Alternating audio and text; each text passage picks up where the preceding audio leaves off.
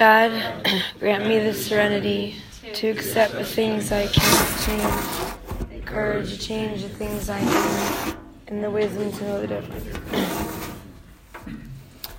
Moon, thank you for asking me to lead. It is an honor and a privilege. This was one of the first meetings I went to when I first got sober. This used to be a smoking and a non-smoking meeting, and the way that they separated the smokers from the non-smokers was a side of this was smoking and this was non-smoking. So Sarah would be non-smoking and you guys would be smoking. And that was totally normal. And I'm grateful for this basement because I got sober in these rooms, especially Cleveland Heights AA. Kevin, I love you so much. The two people that I'm the closest to in all of AA are in this room tonight, and they're the two people who have changed my life the most dramatically because of the steps.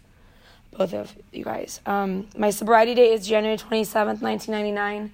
My home group is Practical Experience. It's on Thursday night. If you guys are free, we would love to have you at 8 o'clock down the road. I have sponsors. I have sponsees. I am very active in the 12 steps because it saved my life. I'm going to tell you how I got here. I can tell you this very clearly. When I got to the rooms of Alcoholics Anonymous at 19, almost 20, dying of an alcoholic death, I needed these rooms and there was nowhere else for me to go. And at 38, with a full, beautiful, rich life, I have nowhere else to go. And if I don't do this work every single day, I will have nowhere else to go. And I will destroy everyone's life around me. I'm just going to take you right into the good stuff. So I introduce myself as a recovered alcoholic because I am. The Big Book of Alcoholics Anonymous talks about it very, very clearly. It's actually the first thing that it is mentioned in the entire book before pages happen. It talks about how this is the story of how many thousands of men and women have recovered from alcoholism. And they later talk about recovered from alcoholism, and they make it very clear that it's from a seemingly hopeless state of mind and body. And I'm going to tell you how that happened to me. But when I got to the rooms of Alcoholics Anonymous, my body physically could not go without alcohol. I needed alcohol to live. I couldn't not drink alcohol. I physically craved it because I had it in my body and I needed more of it. And when I tried to not drink, my mind told me the lie that I had to drink and that it was my only solution, and that it never told me it was my problem. Other people told me it was my problem, but my mind and my truth was that alcohol was my solution. So I had a body that couldn't physically process alcohol, and I had a mind that believed that it needed to. And when I got to the rooms of Alcoholics Anonymous, I could not control myself in any way, and I was completely hopeless, and I saw no other way out. I'm going to tell you how I got there. I'm in Cleveland Heights AA tonight, thank God, and my parents just celebrated 26 years of sobriety. And it's really sad. Thursday Night Adult's gone, but I came to the rooms of AA through Thursday Night Adult, and they were at that meeting until last year. I was 13 when my parents got sober, and I was 12 when I started drinking, and we missed each other. I was introduced to AA. I was introduced to picnics. I was introduced to Alateen and Al-Anon and Al Family, and I was just reading about this in the family afterward with my girls today doing Big Book about how one path that new alcoholics take is that they throw themselves heavily into sobriety, so much so that that's all they do. And I was telling them that was what my parents did. You know, they weren't around when they were drinking, and then they weren't around when they got sober because they were super active in AA. And I have to remember, because I have children today, that I have a responsibility to be here, and it's my job to hold my hand out to the new person. But I also have this army of women and men that I've built that I also get to show up for my family today. And it's not just about being in these rooms. So how did this all happen? When I put alcohol in my body for the first time, I was 9. I got trashed because I was 9. And it was on Manischewitz, and I pantsed myself in front of the whole table at a Jewish holiday. And there were pictures, and it was awesome. And it was silly that Carly was drunk. And I heard this guy in AA speak, and he said he didn't start drinking until he was 12. And I love the way he phrased it, because that's how I felt. Because when I finally started regularly getting drunk, I felt like, Jesus, why didn't anyone offer this to me before? Like, I had to go to like kindergarten and like all that elementary school without anything.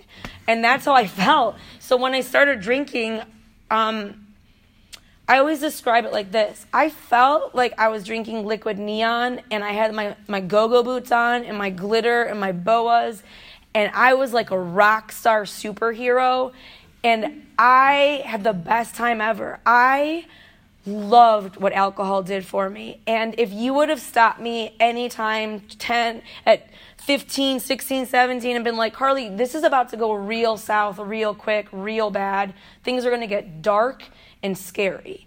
I would have told you to get out of my way and swore at you and never talk to you again. What alcohol did for me, the effect that I chased in the beginning was it made me not feel all the uncomfortable feelings I had, and it made me feel super awesome. And the effect that I was physically chasing at my end was I wanted to feel nothing.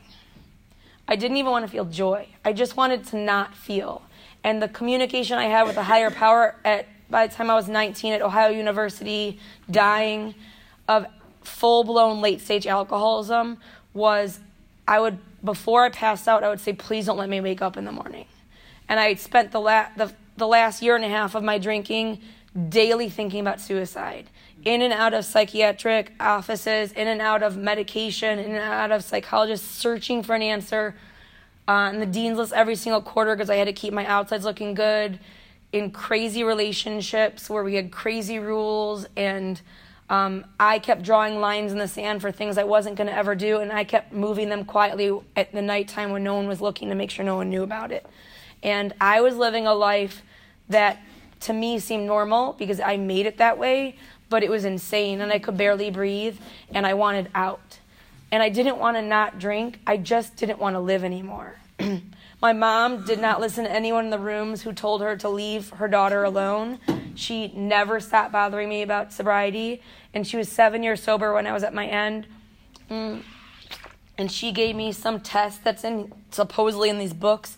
And she said, can you go... She made up like a month or 3 weeks. Can you go a month or 3 weeks without putting anything in your body? And I was like, of course I can. Because I can do anything I set my mind to. And at that time, I could.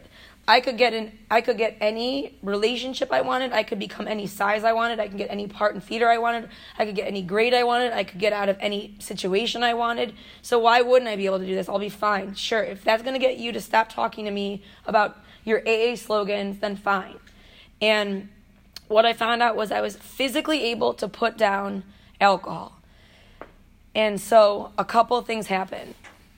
Like day 3 or 4, I physically no longer have alcohol running through my body. So when I want to drink, it's not because I'm craving alcohol. It's because my mind is very uncomfortable and only knows one solution when I'm uncomfortable. And this is what happens in my mind. I'm starting to feel really uncomfortable. Like my chest is on fire. Like when I'm crossing the street, I was at Ohio University, I'm crossing the street and all these happy like frat people are walking around, and someone like comes too close to me with their car. I stare them down and I want to like attack them. And I'm a suicide girl, so I don't get homicidal, and now without alcohol I am. I can't sleep anymore. I can't take classes anymore. I can't read anymore. I'm depressive. Nobody wants to be around. Crazy Carly's gone. And without alcohol in my body, I'm more suicidal, more angry. I feel completely out of control. And my mind tells me a couple of things. C, you're not a real alcoholic. Real alcoholics can't go 5 days without drinking. C, you're not a real alcoholic. Real alcoholics can't go a week without drinking, and you did. C, you're not a real alcoholic because without alcohol, you're more suicidal than with alcohol. So you took away the problem. Alcohol's gone. So the real problem is you're not on the right medication. And you need to find a better doctor, and you need to find a better medication. And since you're so uncomfortable and nobody wants to be around you because you're so boring and down, just have a couple of drinks so you'll feel better until you get on the right medication. And without alcohol in my body, 3 weeks, no alcohol, my mind, which I was later told is called a mental obsession, which is a thought that blacks out all other thoughts. tells me the lie that I'm going to feel better when I pick up a drink. And I kid you not, before alcohol is in my body, when I'm pouring the whiskey in, what are those stupid cups that are like red that you drink? Yes, thank you. Those drinking cups. And before I put it in my body, I feel relief because I know what it's going to do for me. And my mind tells me without anything in my body, the lie that I'm going to feel better, and I believe that lie, and as soon as I put it in my body, it's like a reunion. It's like what you feel like when you had to get out of the pool because like a phone call came and you're freezing and you jump back in the pool and it's so warm. That's how I felt when I started drinking again. And I thought to myself, I'm never going to not drink again. Like, I'm never going to do that. That's horrible. And this feels so much better, and I'm so much more enjoyable, and everybody loves being around me like this. And then this feels so good, I need like 17 more. And that's how I drank. Like, I don't even know. When I got married the first time, someone gave us like a wine stopper, and I was like, what is that for? And like, that was foreign to me. Like, the wine stopper was the end of the bottle.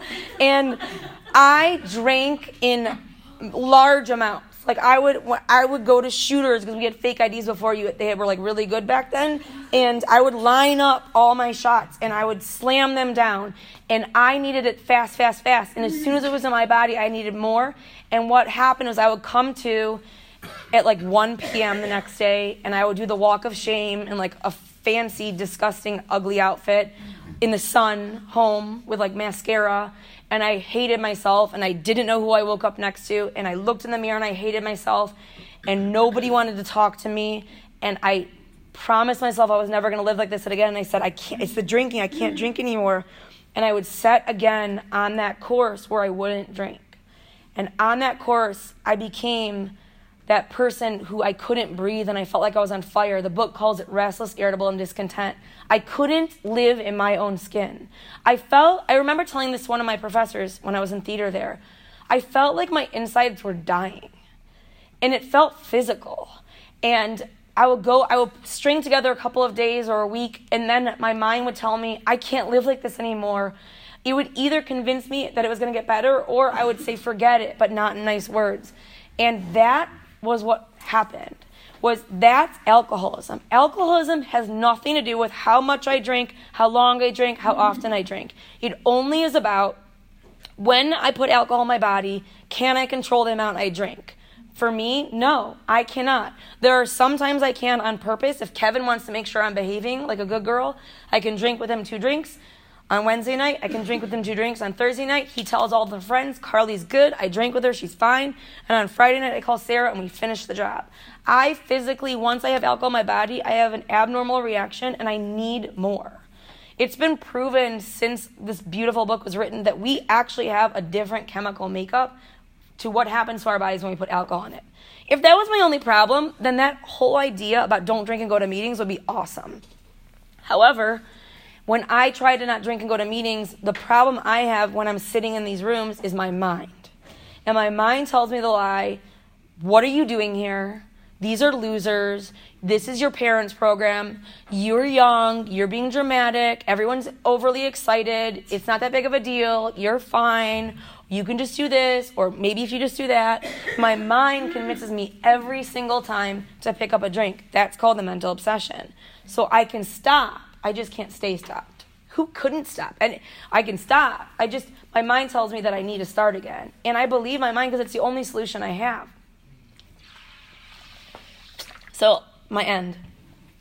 After this period of multiple periods of cycles of miserable hell, I end up on January 20th, 1999. I'm in Athens, Ohio. There's an ice storm and it's a blackout. And there was like a 5-day weekend, and we were playing spades for like days. And I'd seen many, many doctors, and they were on many medications, and I was trying to not drink, and I couldn't stay sober. And I wanted to check myself into an institution because I was so scared and nothing was open. And I called this woman who was a director of a play I had been doing.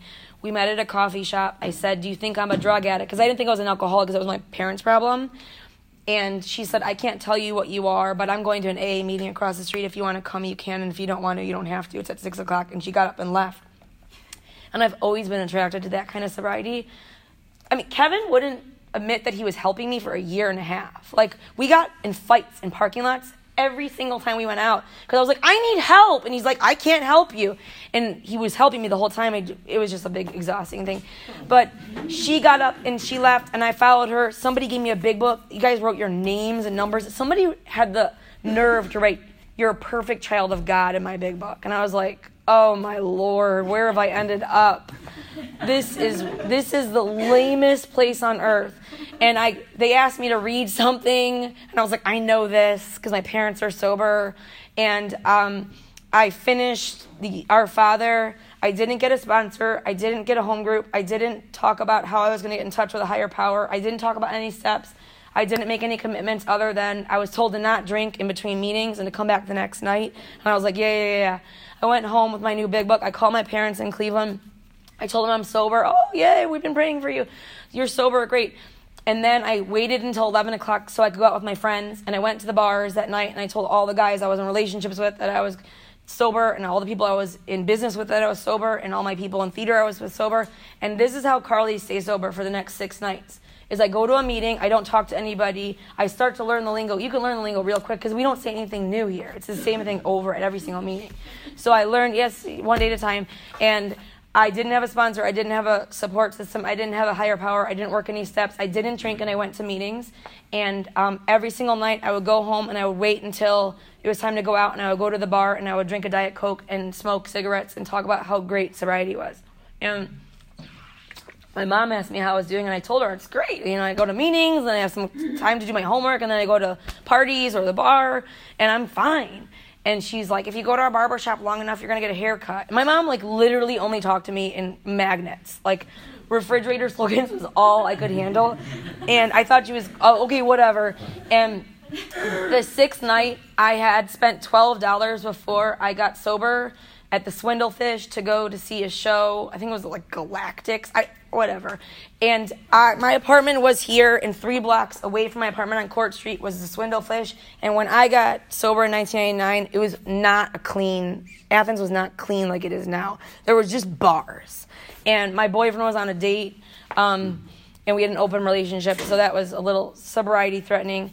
And I was walking with these 2 girls, and I had said no to what they were offering me, and I was crying, and I remember wanting to drink the alcohol I saw in the backwash of the bottles, and I remember wanting to kill myself. And this is 6 days sober. I no longer physically have alcohol in my body, and the fact that I want alcohol and that I would take these 2 girls' heads and I would smash them together if it meant I could drink, that I would. And I went to the bar, and I went in the bathroom, and I looked in the mirror, and I knew for a fact that at 19 and a half years old, I was either going to kill myself or I was going to overdose. And that if this is sobriety, I'm out. And I walked home, and I ran home, and I was crying, and I opened up my big book with your stupid names and numbers, and it was 1:30 in the morning, and I was like, you guys don't even know who I am. I'm not calling you. It says, call me anytime. And I'm like, nobody wants me to call. And there was drugs on the table, and there was a bottle of vodka in the freezer. And when my boyfriend came home from his date, I completely sober, without any alcohol in my body, I ran in the bathroom, and I rummaged through the cabinets, and I pulled all the bottles down, and I swallowed about 90 pills, and I laid on the floor, and I waited to die. I know for a fact that I wanted out. I know I wasn't doing a cry for help. I tried to kill myself. I also know that God intervened. And there was a voice inside me as I was laying on the red bathroom rug that said, Carly, if you don't call for help, you're going to die here. And my boyfriend was in the other room, and I started calling him for help. And he came in, and he saw me on the floor, and all the bottles were empty. And the paramedics came, and the ambulance, and the police yelled at me. And they don't like overdoses in Athens, Ohio. And my arms were all black and blue and bloody because they stick you up and down. And they put a tube down my throat, and I got my stomach pumped, and I drank 2 bottles of charcoal. And I was like a wild beast animal. That was not my end. I said, okay, I'm clean, I'm out, I'm ready to go, I want to go home. I got a test tomorrow or something. And they're like, you lost all your rights as a human being to make any more decisions. And I was like, what are you talking about? And they're like, you're not leaving until you pass a psych consult. And I was like, well, bring it on. And they're like, it's 5 a.m. You have to wait till the person comes in. And I was like, well, can you call her?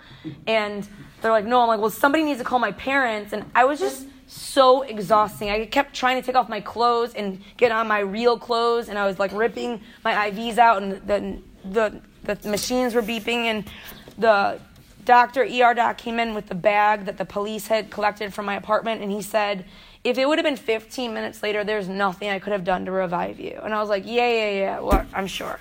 And they put me in the ICU. I don't really talk about this part, and I don't know what, maybe one day it'll come to me in my story. There was a woman, a nurse, who sat on my bed in the ICU because I was raising my arm above my head because it made me go flatline, so they would have to run in because I wanted to leave. And she was like, you don't have to live like this anymore. I personally think she was one of us, and I've never, ever found like the full circle to that story, but I believe that the universe gives us what we need when we need it, and at that time I didn't want to hear what she had to say. I signed myself out against medical advice. It was January 27th, 1999. I was completely broken and lost. I went to the waiting room to bum a smoke so I could figure out my next plan. I was wearing shorts and flannels and tennis shoes, and I was 1.5 miles away from my apartment, and it was snowing. And my next plan was to figure out like who I was going to lie to and con and get something from.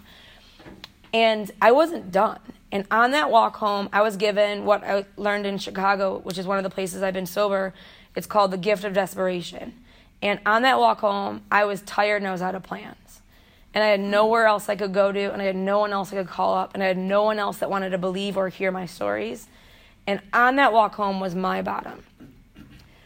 This is not from the big book, but it's just my experience, strength, and hope. I personally believe we're all given bottoms again and again and again and again. And I really get uncomfortable when I'm at a funeral of a person in AA and I hear someone well-meaningly say, it was her time, God needed her. And I'm like, that's not really true, because she just left 3 children as orphans. And in my experience, God wants me to be happy, joyous, and free and sober so I can help other people. And so on that walk home, I was given this window of misery and depression and emptiness and nowhere else to go. And I was just desperate enough to call out and ask for help. And I did, and I called out and I said, I don't know what to do. And the woman that had taken me to the coffee shop told me to get to a meeting without nice words. And that was my sobriety date, January 27th, 1999. And I wish I could say, let's say the Our Father. Everything has gone better since then, and I'm awesome. It didn't. I am, it's still within me, and I'm working on it really hard, but I was the kind of girl who would spend a lot of time trying to not do anything. And I was the kid in school who would spend 4 hours writing a cheat sheet that's really, really small rather than just studying. And my parents and I have since talked about what it was like to be in a house with me as a teenager. And I was like, why didn't you ever discipline or give me any structure or anything? I had a curfew of 4 a.m. I had a curfew. I had to be home at 4. And they were like, Carly, you were so exhausting to be in a room with that ultimately we would just say, fine, just stop talking. Just whatever you want, just stop. And that was my MO. It was just I'm just going to keep going until you can't stand it anymore. And that's what I did. And that's what I did in AA. And I found, here's my experience. We can find what we want to find in the rooms of Alcoholics Anonymous. If I want to find the people that are working out of this book and that are living a life that's pretty guided and directed, I could find them. When I saw them, I steered clear of them. I found the people that said things like this. You didn't get sick overnight, Carly. You're not going to get well overnight. Why don't you just not worry about the steps and let the steps rise to meet you? Why don't you focus on 90 meetings in 90 days? First things first step, first absolute, first year. Just take it easy. Your mind is all messed up right now. Just sit here and let us love you until we can love yourself. You can learn to love yourself. I'm not making fun of those things. Those are all well-meaning people in AA. Some of them are real alcoholics. Some of them are probably hard drinkers. But none of them came to me with the solution of Alcoholics Anonymous. They came to me with things they heard in treatment centers, and they came to me with things that they heard well-meaning sponsors of theirs tell them while they were suffering miserably for years and while they didn't do the work. And they only could pass on to me what they had. I found a sponsor who believed first step, first year. I was about 4 months sober, barely, my knuckles literally were white when they talk about white knuckling it. I was so miserable. I hated being sober. It was a chore to attend life. And I thought about suicide every single day of my first 4 months of sobriety. And I hung on to as much insanity as I possibly could. And my mom and I were on the phone, and she's like, "You're nasty sober." And I was like, "What do you want from me now?" She's like, "You're just really resentful and angry." And I was like, "Look, you said you wanted me to be sober. Here I am. This is Carly sober. What do you want?" And she threw down one of her lines. You guys might know my mom is like this nice, like blonde lady that looks nice. She is tough. And she will hit you in the head with a 2x4. She'll throw like a mattress on the ground, so like when you fall, you don't crack your head. But she does not mince words. And she's like, "Are you going to do the steps to get better, or are you going to wait to get better and then do the steps?" Like, click. And then I got resentful enough that when I came back to Cleveland and she introduced me to the sponsor she picked out for me, which I was never going to work with. By the way, if you're in AA and you have a sponsor in mind for your family member or friend, don't tell them. Because that's the last person. That's like your mom picking out your prom dress. And so my mom introduced me to this really nice woman, and I said, "I'll take her." And this was an angry girl with a big book, and she saved my life. She took me through this big book, word by word, highlight, underline, dictionary. "Carly, write that down." "No, write it down exactly how I just told you to." "Why? You're going to take girls to the big book one day." I'm like, "Are you insane?" Like, I can't even read right now. Like, nobody is asking me for directions to the store. Like, this is never going to happen. She's like, "Just write it down." She saved my life because when she took me through this book, it took me through the steps and it saved my life. And I'll tell you how that happened. I would also like you to know that after she took me through 1 through 9, she stopped taking me through, and I would copy her big book while she was doing something else in the other room. And because I was so hungry for the solution, and there was no one around offering it, and I wanted it so badly. So the way I talk to my girls about the steps, I'm a visual person. One of my sponsors talks about the plumber's pipe, and he said I need to find my own analogy that makes it really clear to explain to the girls why. So I picture myself in a burning room, and I always tell them it's like a frat house or like a crack house, like the same room, like the couch with like masking tape and like dried liquid and bong water and smoke and pizza boxes and cartons and full ashtrays and nasty like black like posters, and it's disgusting, and it's fully smoke everywhere because it's on fire. And I hear the sirens that are outside that want to help me, and they cannot access where I am sitting in this burning room because there's a door and a long skinny hallway, and in that long skinny hallway I have personally carried with me since I was a very little girl, because I have a lot of stuff I carried around with me, all the stories of why you should feel bad for me, of all the horrible things that happened, of all the really mean things that boyfriends did, and all the bad experiences I had, and all the resentments and selfishness and dishonesty. They were like bags and mattresses and boxes and empty just junk. And I piled it up like a hoarder so nobody could get to me. And the problem is when I do that, no one can get to me. And I can't get out to anyone, and I can't feel anything. And so I say to the girl that step 1 is sitting on that couch in that room and knowing that I'm going to die in this room if I don't do anything, that I have no way out. And for me, step 1 is the physical allergy, the mental obsession. I'm beyond human aid. There's nothing I can do. Step 1 is the nail in the coffin. It's the last nail in the coffin. There's no hope in step 1. It is just basic death. And I can know step 1 in the bar, in the crack house, in the morgue. Step 1 is useless information if I don't continue to step 2. Step 2 is taking that chair, breaking open the door, starting to pull out that junk and tunneling my way through so the paramedics and fire people can rescue me and I can get out and I can breathe again.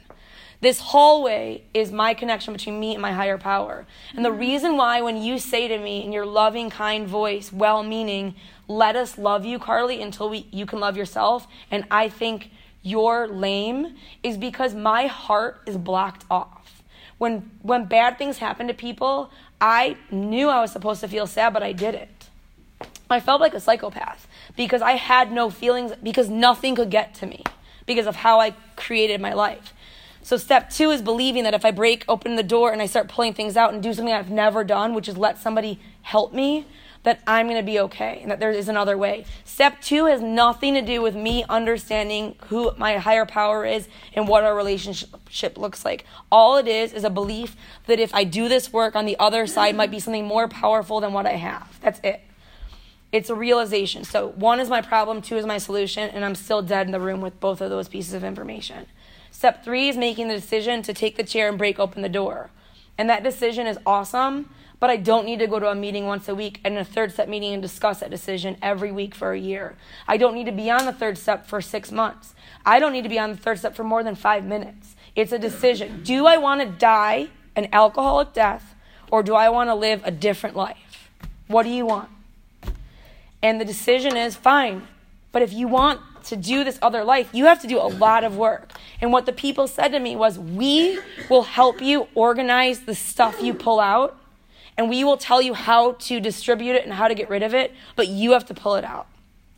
And you have to walk through that hallway for the first time on your own. We're going to be here, and we'll shout to you and tell you what to do when you get scared, but it's your job to do the work. And that's what 4 through 9 is. So 4 through 9 is the first time the big cleaning out of the hallway, the massive life-saving die in this room or live out in oxygen. And so 4 through 9 is inventory. It's sitting with a sponsor who knows how to do it.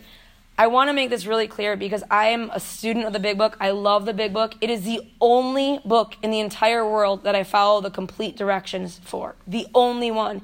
Even though I know that it gives me really good results to follow directions, I still don't do it in any other area of my life.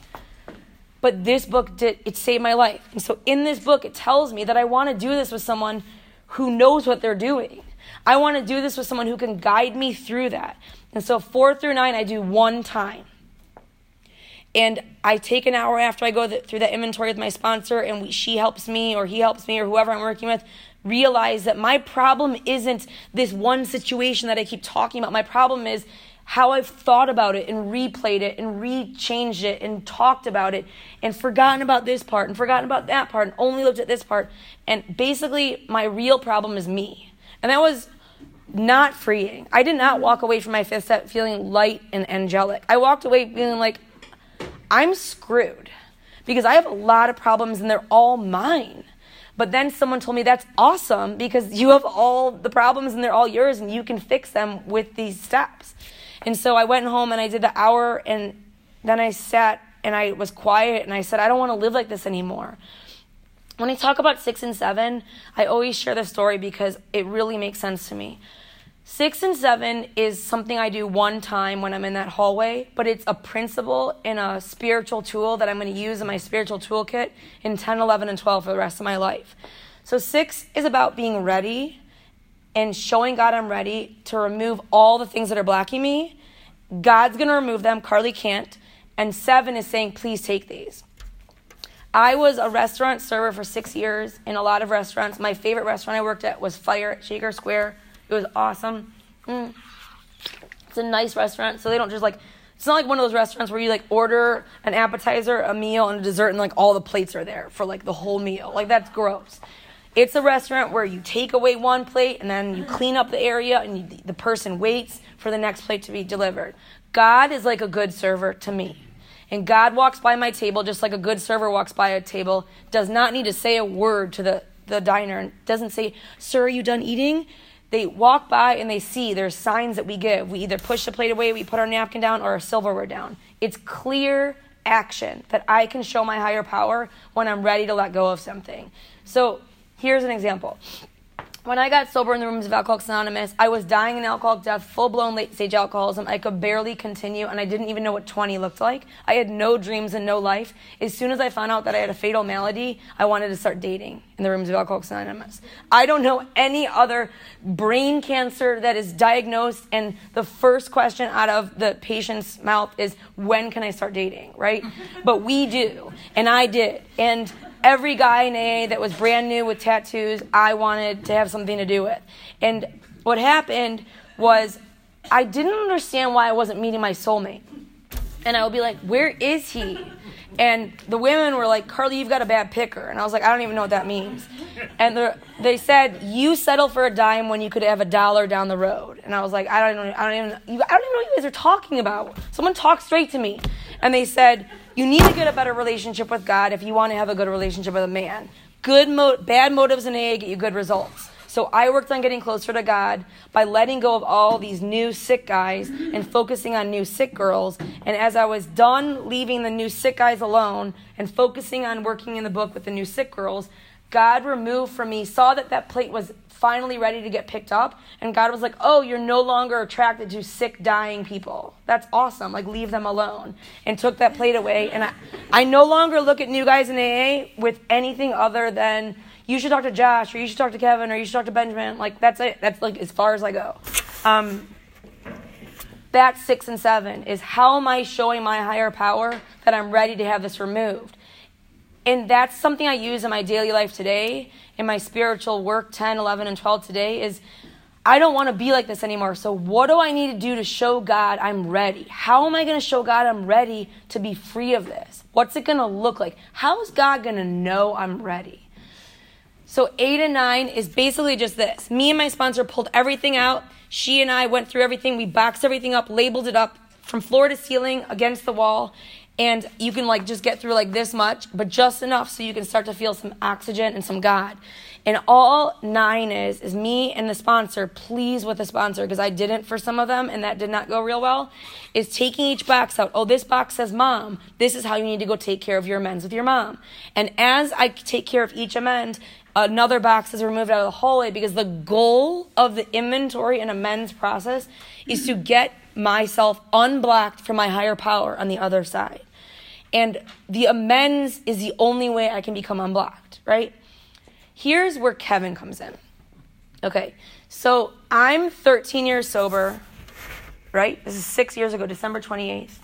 I have 3 kids all of a sudden, and that didn't happen all of a sudden, but it felt like that. I went to college, I got my master's, I lived in a bunch of different places, I've lived in all these different places, I came back to Cleveland, I'm sponsoring a bunch of women. This is how I sponsor women. I take them through the book every week. I love the big book. It saved my life.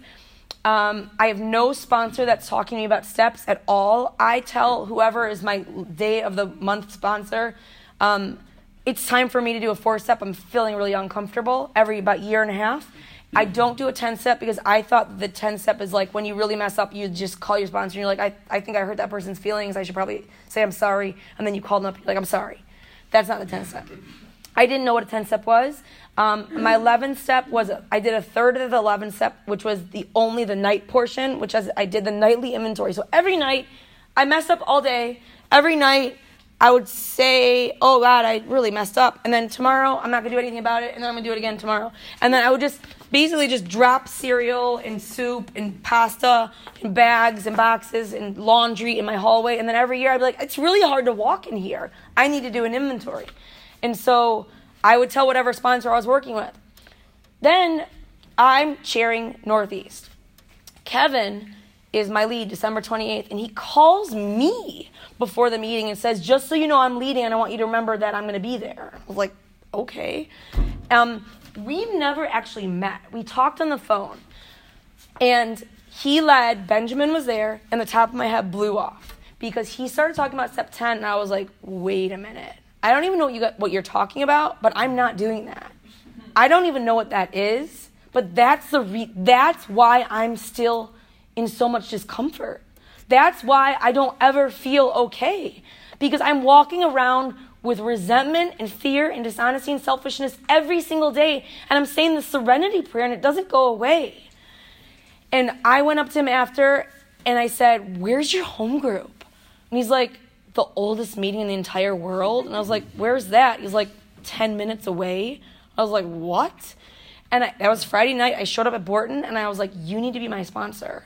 And for 3 weeks, he was my sponsor until a rumor went around in Cleveland Heights AA that we were sleeping together. And because I have female parts and he has male parts. And he's like, Carly, I can't work with you because I can't be effective in Alcoholics Anonymous if people think that I'm doing this. And clearly we're not. But I can't work with you. And I'm like, Kevin, there's no one else. I'm sponsoring the only women that are in the book. tell me who else. And he couldn't come up with anybody. So I followed him to every single meeting he went to. And me and Jack and Josh would fight in parking lots for a year and a half. And during those fights, he showed me how to do this work. And it's completely changed my sobriety. It's completely changed how I sponsor. It's completely altered every aspect of my entire life. And I'll share that with you now, and then I'll stop talking. So if the real goal is to keep my hallway unblocked so me and my higher power can be in direct communication, so I can get guidance, intuition, so I can be useful and clean and do my best in this world, then I have to have a daily program where I can keep this hallway clean. I can't afford to wait a year and a half. It's exhausting, and I don't like that kind of life. So Kevin showed me, there's like a part in the book that talks about this. I didn't know that they had it in there, but it's on 84.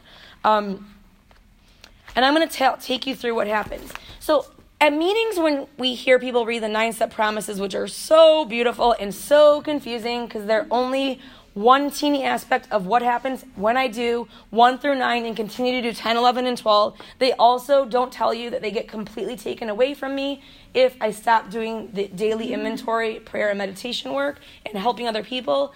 And the book tells me on 84, after they read those promises, Bill W. says, are these extravagant promises? Are we asking too much? And the first 100 men and women say, we think not. They're being fulfilled among us, sometimes quickly, sometimes slowly. And it says they will always materialize if we work for them. And they tell me that the thought that I have to work for them, is what's going to take me to the next step. So this is what step 10 is. Step 10 is a pocket knife that I could keep with me all day long to help me inventory, pray, clear away my path, meditate, and make things right and reach out to others. I can do it all day long, which is what I learned how to do in 4 through 9. I get to do everywhere. So lucky for you, I mess up all the time, and I get to share one of my beautiful inventories with you right now. And I got to make amends to a human today, and I don't normally have to do that. Because of step 10, most of the time I do an amends after I'm mad, before I make a fool of myself. This year, after 6 years of doing them, I finally started to learn to pause in the middle of a fight with my husband and say, can you hold on? I need to go do a 10-step. I did that 3 times so far. That was awesome. He appreciated it because I'm not fun to fight with. And the other time we do a 10-step is after we've messed something up. So that's what happened today. I don't feel well. I've been sick, and I'm overwhelmed, and it's stressful at work. I get to work at my parents' pharmacy, and I get to work next to my dad. So here's me, here's my dad. There's not even a cubicle. Okay, so me and my dad, we have a very special relationship, and he and I are exhausting to be around. There's a lot of similarities that don't work real well together, and there's a lot of positives that do, and it's really intense. And he feels very comfortable communicating to me when I do something wrong, and normally I try really hard to just shut up. And this day I forgot to pause. And when he was telling me something that was very uncomfortable in the middle of a call to one of his patients, I was like, I didn't behave well. And when the patient was off the phone and I took care of that, I loudly said, this is ridiculous and this isn't working and you only talk to me like this and you don't talk to anybody else and I have to go do Big Book. And I went across the street to Phoenix, and then before I left, I was like, that was wrong of me to talk to you like that, because I knew I had to go do Big Book. And so the whole deal was I couldn't go do Big Book and not have made amends to my father for behaving poorly. So the problem when you work with other people is you have to behave. So I looked at him and I said, I was out of line. I'm so sorry. I'm stressed out, and I'll do better. And he was like, yeah. He doesn't even hear anything when I speak. And I went to do Big Book, and it was awesome. And a woman was upset with me and the girls I was doing Big Book with because we were talking in the coffee shop. And I got to model for the new girl, how to not respond the way you want to people in society. And when the meeting was over, I contacted my dad to further make that amends, to really clarify that. And because my dad is my dad, he surried his response, and it was hysterical and inappropriate, and he didn't mean to say any of the things he said, and we had a laugh, and it was good. And I tell you this because the mistakes are where I learn, but this is the 10th step. Was I resentful? Yes. I was rethinking and refeeling the way he always talks to me. He doesn't talk like this to anyone else. I'm sick of being next to him. Can there be somewhere else that we can sit? So I'm resentful. Am I afraid? Yes. I hate making amends to him. I hate it so much. I want someone to remove my voice box, which they did yesterday, so I don't have to talk, so I don't have to make an amends. Okay. Am I being dishonest? Yes. I have tools. I'm able to not talk. I've had many opportunities where I didn't talk before when I wanted to, and I don't have a condition where I can't control myself, so I am being dishonest that this is something that is out of my control. Am I being selfish? Yes, because he is watching me, and my uncle who sits on the other side is watching me, and my brother who's over here is watching me, and then all the other people who work with me are watching me, and then all my sponsors are watching me, and then whoever I share my stuff with is watching me, and I don't know who else is watching me. So it's selfish because I am asking my father to behave in a way that he's never, ever, ever behaved, and that's dishonest and crazy. So that's the 4th step. The 5th step is I normally do that in a text message. I did it to the girls I was working with because I couldn't do Big Book without doing that, and I'm doing it to you right now. That's 4 and 5. 6 and 7 is, do I want to be free of this? In the hallway is my dad. And I say to God, please take my dad out of my hallway. I love him, but I don't want him in the hallway in between me and you. Please help me behave better. And God takes my dad. And then I say to God, I want to change. What can I change? Do I own amends? Yes, I made the amends. What else can I change? Kevin taught me this awesome little word called BEEP, which is spelled improperly. It's BEAP, and it's breathe. I can breathe. I can change my expectations. I can expect tomorrow when we're sitting next to each other that he's also going to comment just so God can see if I'm ready to learn this lesson.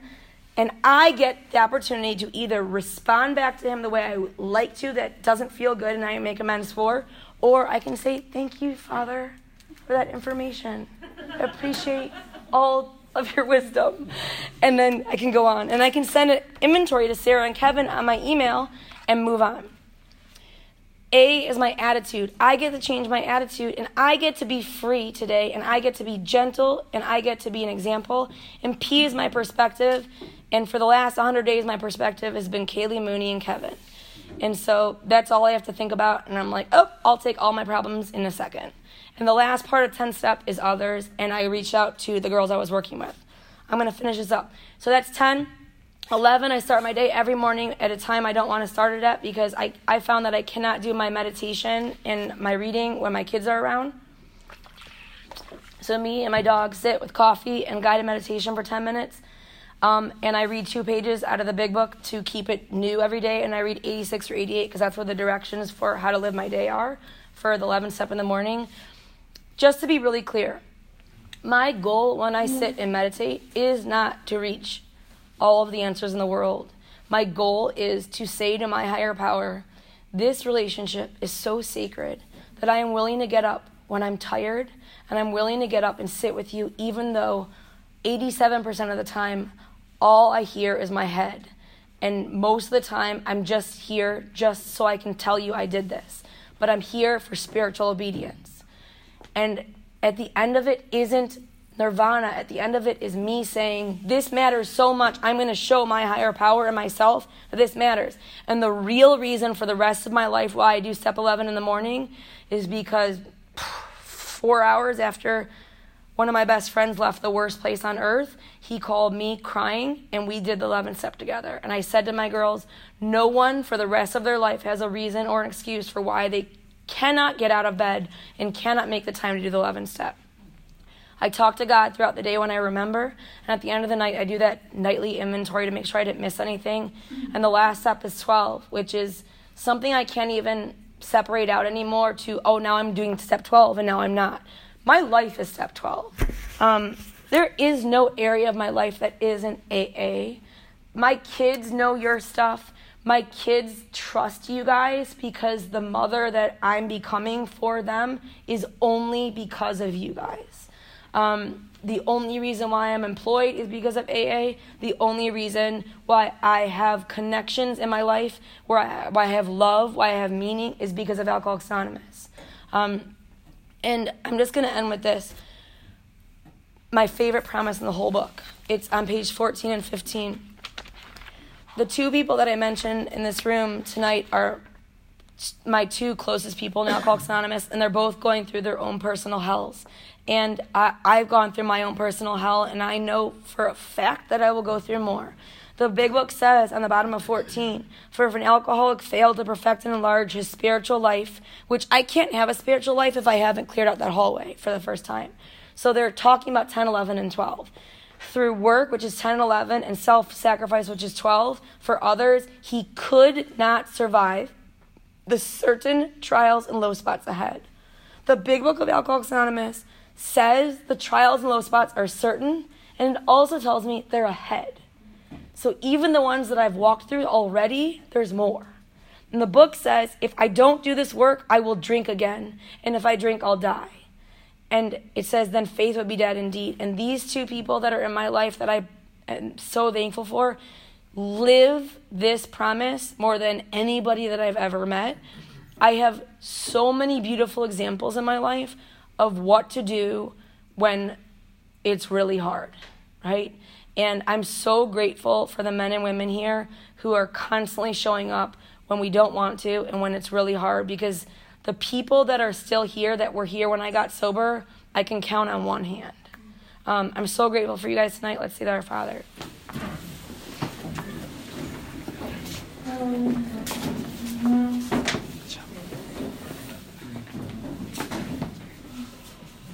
Our Father, who art in heaven, hallowed be thy name. Thy kingdom come, thy will be done, on earth as it is in heaven. Give us this day our daily bread, and forgive us our trespasses, as we forgive those who trespass against us. And lead us not into temptation, but deliver us from evil. For thine is the kingdom, the power, and the glory forever. Amen.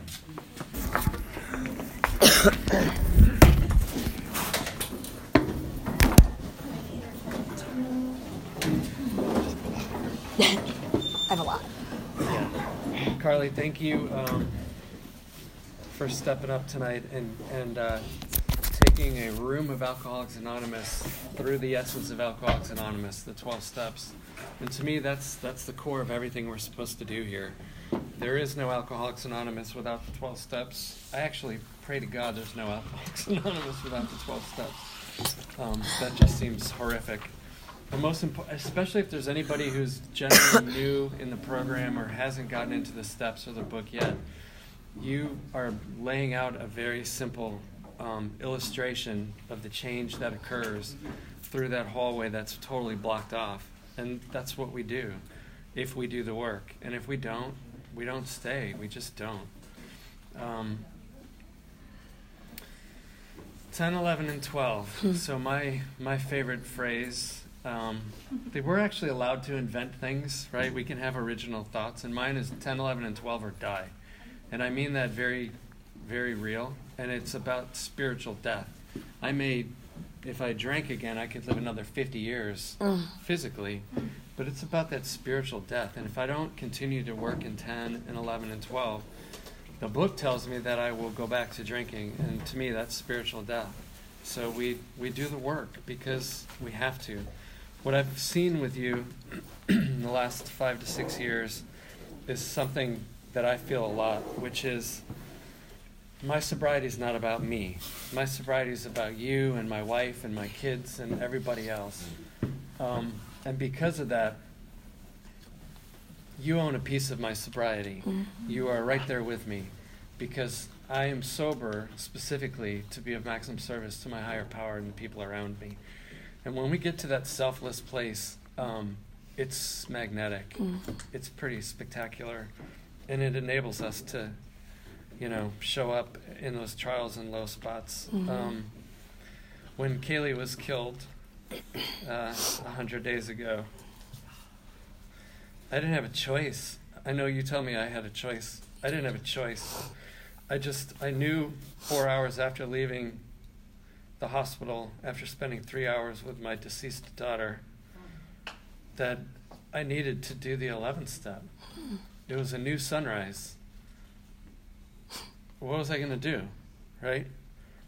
You got me through that bump, and I feel like I've cried an ocean with you since. I love you. I just want you to know how much you mean to me, and how much you mean to Alcoholics Anonymous. I love you. I love you. I'll open it up to you guys for comments. I'm never going anywhere. My name is Lisa. I'm a new Welcome. I've been coming to Al-Anon, and then this week I decided to come to AA, and I'm not sure if I'm an alcoholic, but maybe I am. But I'm so grateful for everything you've said. It just really touched me. It just really rang true with things that I've experienced in my own life. I love how personal you made everything, and how real you are, and just aware of everything in your life, and how the alcohol has affected you, and just all the situations that you discussed. I love all of the analogies you made. I think it really allowed us to visualize things and just make it very real.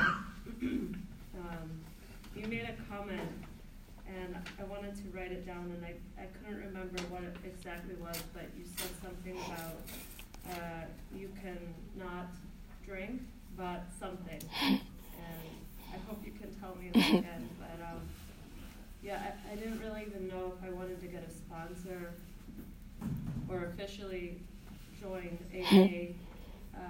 But honestly, listening to you, I would be so honored to have you as a sponsor. So thank you. Thank you. Don't leave tonight. We'll talk. My name's Josh, and I am kind of new. Welcome. Most likely an alcoholic, although it's very hard for me to admit it. There's yours. I just